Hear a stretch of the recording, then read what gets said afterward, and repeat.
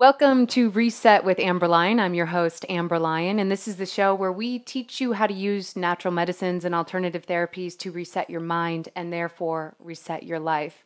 And today we're going to be talking about MDMA and its potential to cure post-traumatic stress disorder. And we have an amazing guest who we're so excited to have today, Rachel Hope. She's a mother of 4 who used MDMA successfully to treat her post-traumatic stress disorder symptoms. And thank you, Rachel, for joining us today. Thank you. It's a pleasure to be here. You had told me that you battled with post-traumatic stress disorder for nearly 20 years. Can you explain to people listening what that's like to have to battle with this disorder for so many of your days? I mean, it was more than 20 years. I got my diagnosis at 20 years. Before then, I was still had a lot of symptoms, but there wasn't a name for it. The best analogy I can give is being in a prison from the inside. And the bars are just constantly having to live life adapting to these symptoms that are irrational, like where the fight or flight reflexes sort of turned on and it won't turn off, and there's no way you can think your way out of it. Meaning logically, I say, oh, this car is not going to crash into me right now, but my body and my nervous system and my anxiety storytelling in my head was any second I'm going to die. So living like that creates enormous amount of symptoms. I mean, I could just go on. I think it's pretty amazing that I'm sitting here now, because most of that time I thought I was going to die any minute. I mean, I really did. It was hard to plan for the future. So the fact that I'm like, yeah, I'm probably going to live and I have all these things, I have plans. It's like I started my life in 2005. Before that, it was some kind of weird survival thing, like a monster of just figuring out how to live today. So you were saying that you were suffering from post-traumatic stress disorder. You were constantly on hyperarousal. How was that affecting your physical health? Well, I mean, my sleep was completely disturbed. I had like night terrors times 10. So I never really got a good night's sleep. Because of the high anxiety and just panic attacks and just disruption, I had irritable bowel syndrome. If anybody knows what that is, it's outrageous. I mean, to try and not to have complete control over your digestive system on an ongoing basis is not only is that incredibly disruptive to having kind of normal life, but also just having nutrition. And so I was always sick. I was always just withdrawn and humiliated and just coping. But I'm kind of surprised I didn't die, because there were times where I was either, evacuating in some way, where I wasn't probably getting almost no nutrition for a long time and no sleep. I think the only reason I probably did survive is I was blessed with a child. I had a child in 1991, and I kind of just lived for him. Otherwise, when you're a parent, you can just make yourself do everything. But I mean, I was in chronic pain. My injuries or illnesses would never heal. I would have things that just never heal on my body. My digestion was a mess. It was a terrible embarrassment. Can you imagine how that would be a barrier to having intimate relationships or even having the confidence to go out or plan trips? I mean, it was lockdown. It was a prison. And you had mentioned at one point you were on 15 prescription medications. Yeah, there was like 15 prescriptions. I had an accident in 2002. I've been in 3 bad accidents, none of which I caused, which gave me a tremendous amount of anxiety about being completely helpless. Like anything could crash into me at any moment, and I really had no power to stop that. So I got... And just feeling like an unlucky person and all this. At 2002, it was a 3rd bad accident I had. And I'm like, okay, fine, I will do what the doctors want. And I literally said, okay, you can prescribe that to me. I had stopped saying no. And it was like 15 bottles sitting there. And I tried, but they were making me crazy. I mean, I think I had to hold so tight to my sanity, because it was almost impossible to live. So anything that was mind altering, I generally stayed away from, because I thought that's completely the wrong direction. The only thing I have is my sanity. The only thing I have is like, okay, this is a table. I know where I am. If I start loosening that up, then I'm gone. So when those kinds of drugs, I mean, they just seem to help, make me less aware of the pain and anxiety and the problems that I had, but they didn't solve it. So I felt like it was a bad deal. I mean, ultimately, what was I going to do long term? Just keep taking the drugs forever and keep enduring the side effects? It was going to rob me of anything I had.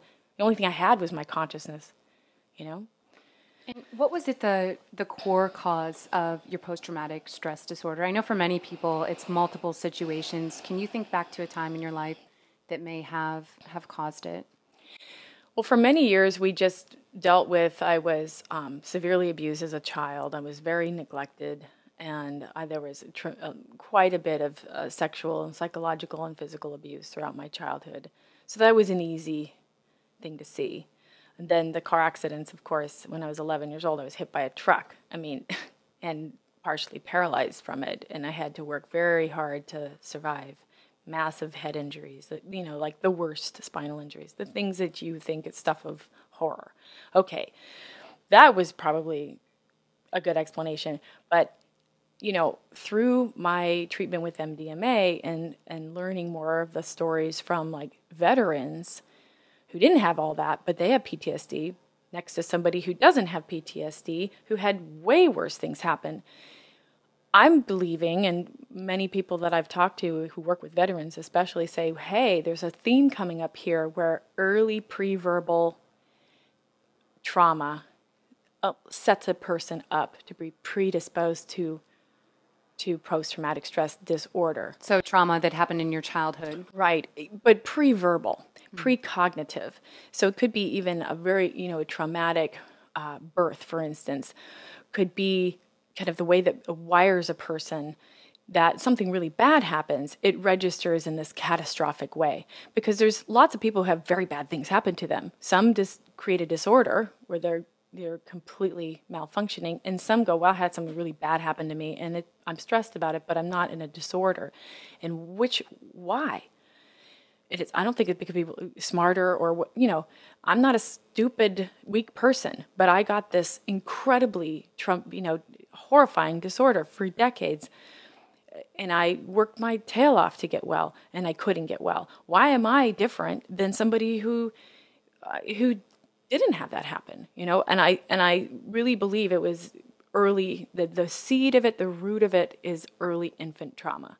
You go into my records, my medical records as a child. I was operated on with no anesthesia at the age of 2 weeks and 2 months old. 2 surgeries, because back then they didn't believe that you should use anesthesia. They would do sedation, but not do anything about the anesthesia. Now they do. It was like in the 80s that they started to do this for infants. So there you've got all these kids all over who've had procedures done in infancy that just predisposes them to PTSD. They could have a car accident and they never recover. So that's my theory. I don't think there is some research about that, but I think that if more research got put towards this, they probably discover that might be the case. So you're suffering these horrific symptoms of post-traumatic stress disorder.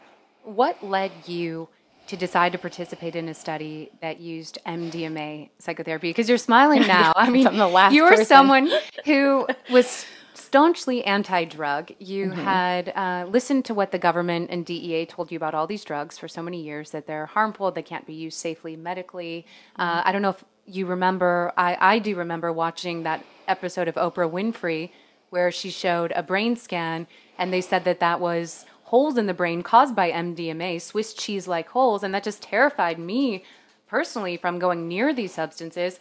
It later turned out that wasn't even a real scan of damage caused by MDMA. It was just showing cerebral normal blood flow through the brain. Oprah still hasn't gone back and corrected that, unfortunately. But we're facing years and years of propaganda. So what was it that made you think, okay, I'm going to try ecstasy as a mother of 4 to cure my PTSD?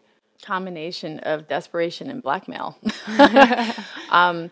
No, I was a total teetotaler. Like I said, I was extremely attached to at least I knew what reality was, and I didn't want to monkey with that. Also, on top of the propaganda that I believed, I drank the Kool-Aid on that.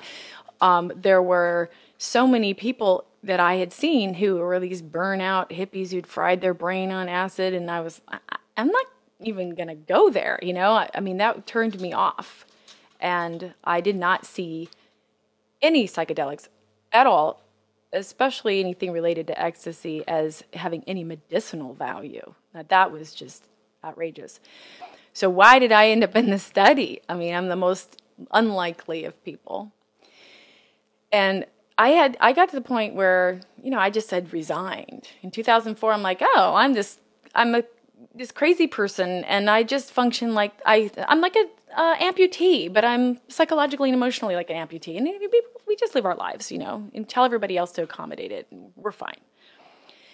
Oh, well, I had this assistant who didn't like that, and he said, you can't give up, and then he was horrified that I had lost faith, and he was, and also he was really disturbed that the phone would ring and I'd jump and scream, and I'd be hyperventilating for 3 minutes. Let me catch my breath before we could continue the conversation.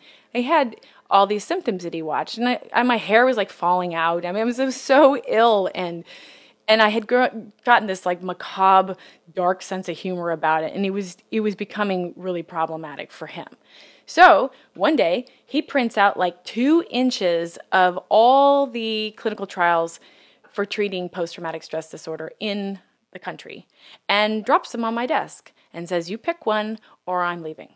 Wow. And so you had no choice if you wanted to keep him working for you. Yeah. And it was hard to get someone to work for me. I was, not your easy person to work with. And so you chose this study and you fly to South Carolina? Correct? Yeah. I mean, I chose the study because it was the greatest underdog. I read all the protocol for all the studies, and everybody else seemed to be getting such a leg up, and the FDA and the powers that be made it almost impossible for the study to take place. Looking for the candidate that they needed for the study, I thought, not possible. The fact that I happen to fit that, my age and exactly only having PTSD and no dual diagnosis, no self-medication, no alcohol or drug addiction, et cetera, I thought, oh my gosh, they can't do it without me. They're going to study this, but I had very little expectations. I had very little hope that it would actually work. I was kind of just fulfilling what he said to do, and I thought it was interesting that I fit the protocol, even though the protocol was obviously intended to destroy the clinical trial. I mean, I fight for the underdog. And I got accepted, and I guess formal treatment started in 2005 in South Carolina. So they had to fly me 6,000 miles from Maui, Hawaii, back and forth across the country. I was invested. So you decide to participate in the study. You head to South Carolina. Describe what it was like when you were given the MDMA, and were you given it in a pill, intravenously, or? No, in a pill and inside the clinic. So there was a tremendous amount of preparation, psychotherapy preparation, and so the setting and the intention was very strongly set. So at the time I got my first MDMA-assisted psychotherapy treatment, I was very prepared. But I'd already had a placebo where it didn't work. So I'd already had this entirely fantastic psychotherapy, and then got randomly selected for placebo. So I could say, no, it didn't work. Nothing had changed about me. I got invited back to have the medicine. When that happened, it's a little white pill. I'm in the safety of this clinic. Okay. And then it was the things I compare it to is being lit up like a Christmas tree. Everything in my whole brain felt like it was turned on all at once, which wasn't exactly comfortable. It was awareness times 200 or more. Another thought process that I had after the fact was maybe almost like shock treatment, because I had a lot of convulsive reaction to it, and my rapid eye movement therapy was fairly off, just I couldn't control it for hours on end. Like actually, after the treatment, I could barely open my eyes. So I had a kind of a radical experience. Mind you, I think that the dosage given in a clinical setting is pretty high. So people who are comparing it, if they are actually getting a pure drug that's not, I don't think the drugs out there called ecstasy are really probably the same drug, because I think that's an important thing to mention to a lot of our listeners, is that a lot of the stuff being sold on the street as MDMA, sometimes methadone or other chemicals, you don't even know what it is. And so that's why it is extremely dangerous, especially if you don't have a test kit, to just get MDMA at a festival and try it.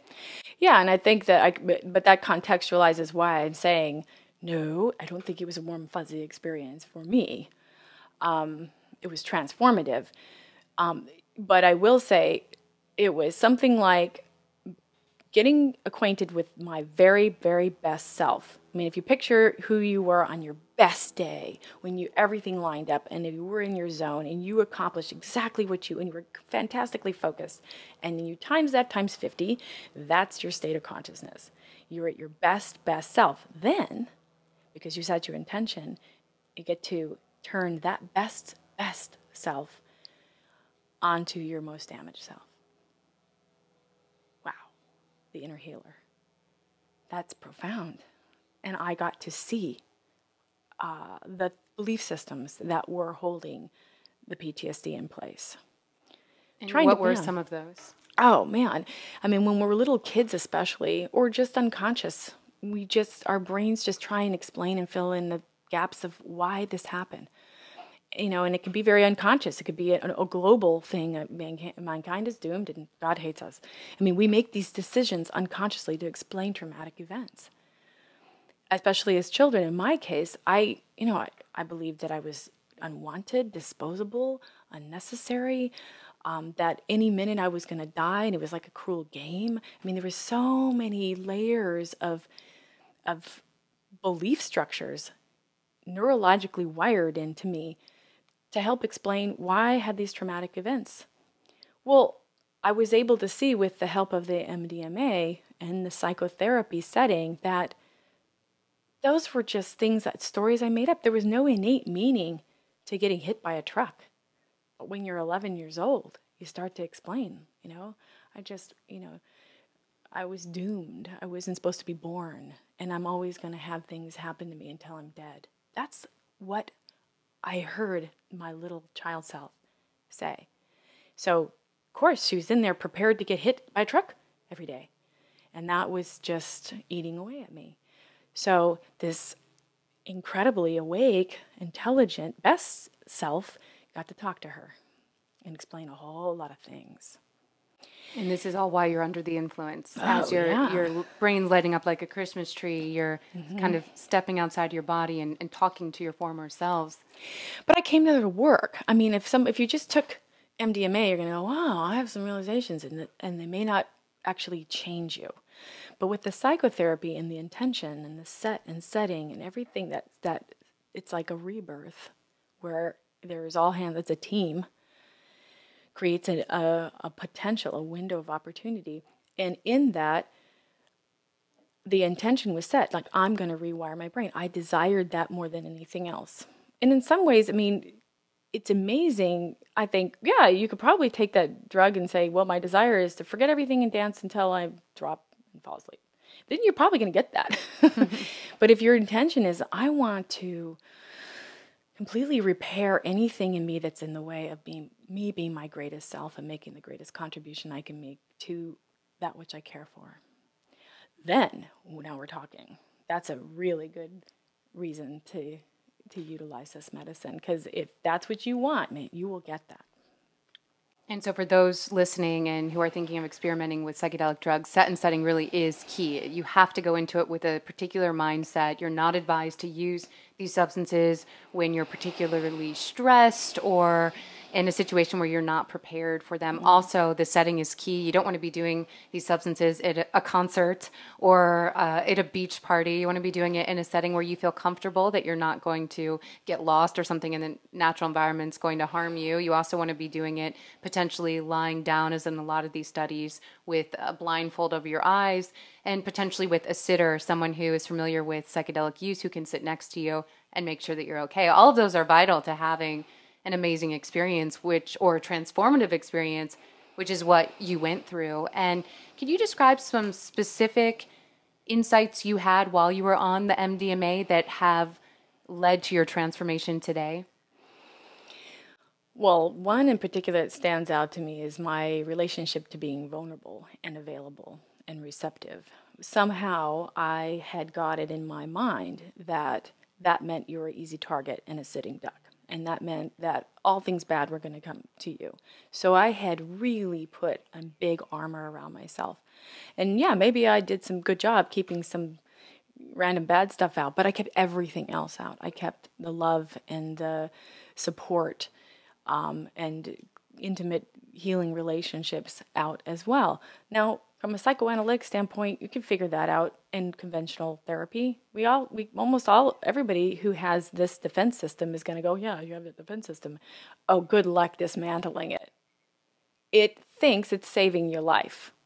Those defense systems are there because they're convinced they're keeping you alive. They're not going to just go away without something really transformative. So that's one. And then I think that's why my symptoms kept on getting better. So my new self went into after my second, I had 2 treatments, in 2005, 2 months apart. And then my symptoms dropped 80% and then kept going away. So after your first treatment. Because it's feedback loop. Mm-hmm. So my new self, who suddenly can actually sit and endure the anxiety of being vulnerable with the people in my life, or even myself, is now getting this whole new feedback loop, and now people are being more supportive, and I have these richer, meaningful relationships, and then more of my anxiety drops and my symptoms drop. But what do you think it was? Because it's just, how long was the MDMA session? Each session I was in the clinic because of the protocol overnight, but the effects of the medicine that were, really obvious, it lasted about 6 to 8 hours. Okay, so why do you think that in 6 to 8 hours, you were able to cure 80% of your PTSD symptoms on MDMA when you'd spent a lifetime using other therapies? What was it about these 6 to 8 hours on MDMA for someone who's never tried psychedelic medicines before that really was able to help you so dramatically? I think that's the greatest question you could possibly ask. I think the whole scientific community should be clamoring to find that out. I want to know personally, what happened? No, it's not like I'm making this up. There's probably entire file drawers of medical, brilliant doctors, probably 20 doctors, files on me for years. And then suddenly it's over? In 6 to 8 hours. Right. So, this is mind-boggling. The thing that I'm told, and I did experience this, was that the medicine is a very specialized medicine that enhances awareness with reducing anxiety. So if you take an anti-anxiety medicine and you do psychotherapy, you could probably, be more able to talk about a traumatic event and address that traumatic event without falling apart and re-traumatizing yourself. But you won't, because you're not anxious about it anymore. You're just kind of spacing out. You're not as aware. Or if you don't have something reducing your consciousness, the idea of touching base really to a traumatic event is horrifying. It re-traumatizes you. You were able, with the assistance of the MDMA, it relaxed your anxiety, and you were able to go back and relive traumatic circumstances that had happened in your life. And even follow the cloudy, distant memories that I had shut away and didn't want to look at. I was able to actually look at them and put together pieces of my history and my puzzle that I just kept in serious scary land, just freaking me out like a monster in the closet under the bed. Could you tell us about any of those particular memories?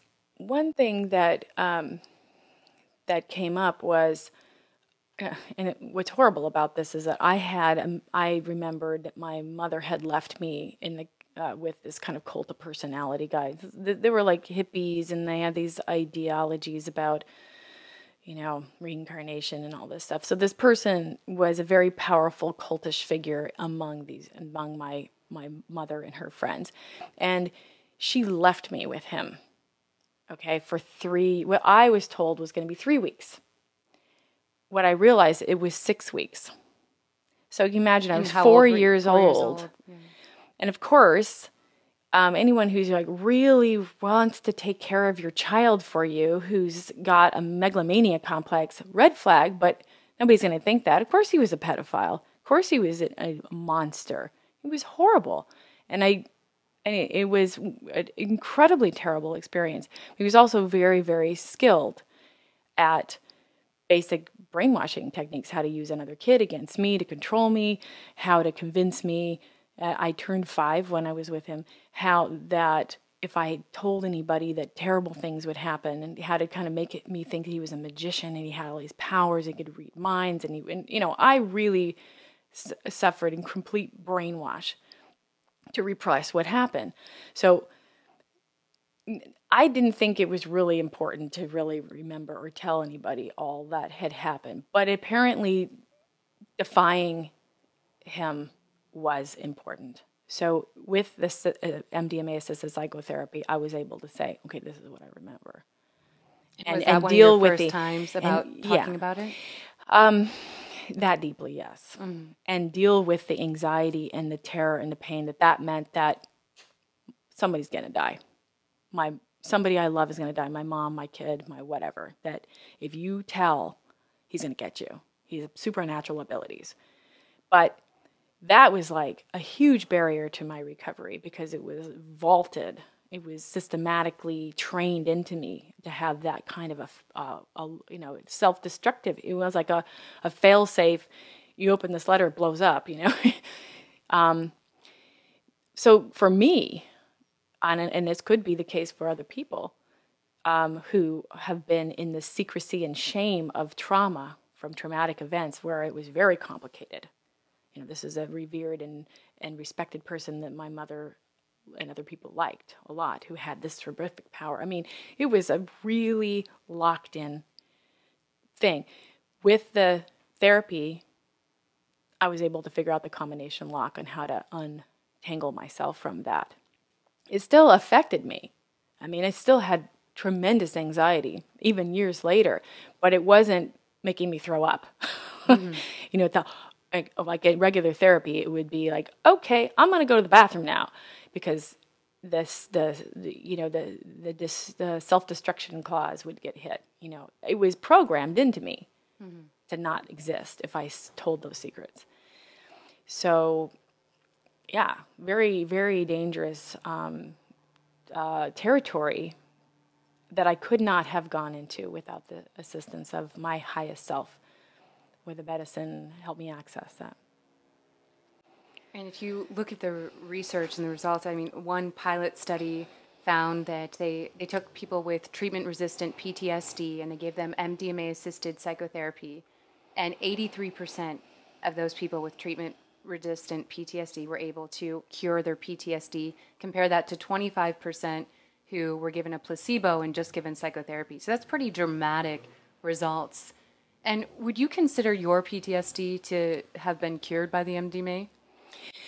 Well, I figured it was in 2005. I mean, a year later after my treatment, the follow-up, I was still holding strong. My symptoms were 90% reduced. I was so grateful that I thought, yeah, I'm better. How awesome. I mean, it was better than I had my wildest dreams, and I was so appreciative. Now, granted, in retrospect, most people who suffered from that last 10% would have gone batshit crazy, But in comparison to what I'd lived with for so long, I was cool. So 9 years later, so 2012 in April, I was allowed to go back. They opened up a second tier of the trial where you could come back for a third round of treatment. And guess who got to go? And okay, oh my God. Not only, now I'm cured. I probably needed a third round back then, but who knew? I was just like, oh, I'm just going to I'm not going to monkey with it. Like I thought, wow, I'm fixed. Okay. But in 2012, I no longer qualified for the diagnosis of post-traumatic stress disorder, which is amazing. Totally amazing. And what about your health issues? Do you still suffer from irritable bowel No, syndrome? that went away in 2005. It really just stopped cold turkey. After your first MDMA session? Stopped. Wow. Because, I've literally, this allopathic, I went through everything. I think from 2002 to 2004, I went through stomach scopes and colonoscopies and every like acupuncture and colonics. I tried everything.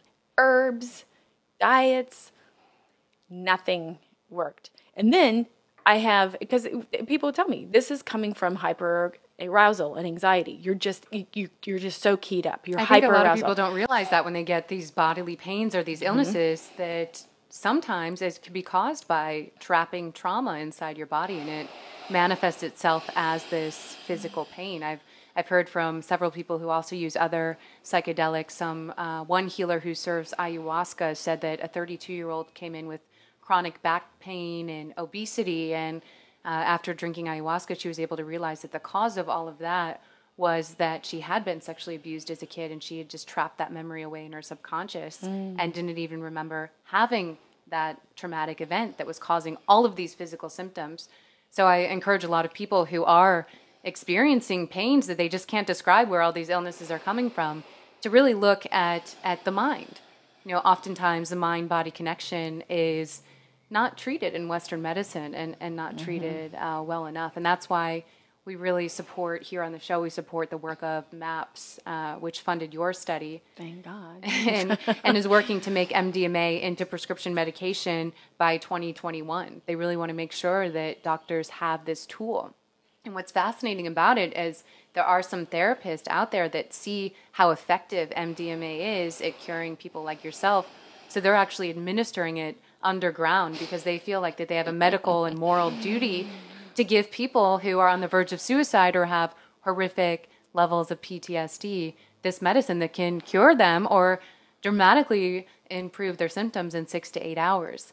How do you feel now that you are technically a PTSD survivor? How do you feel that this medicine isn't available to everyone in the public who needs it? That's the only trauma I really have right now. It actually is really problematic.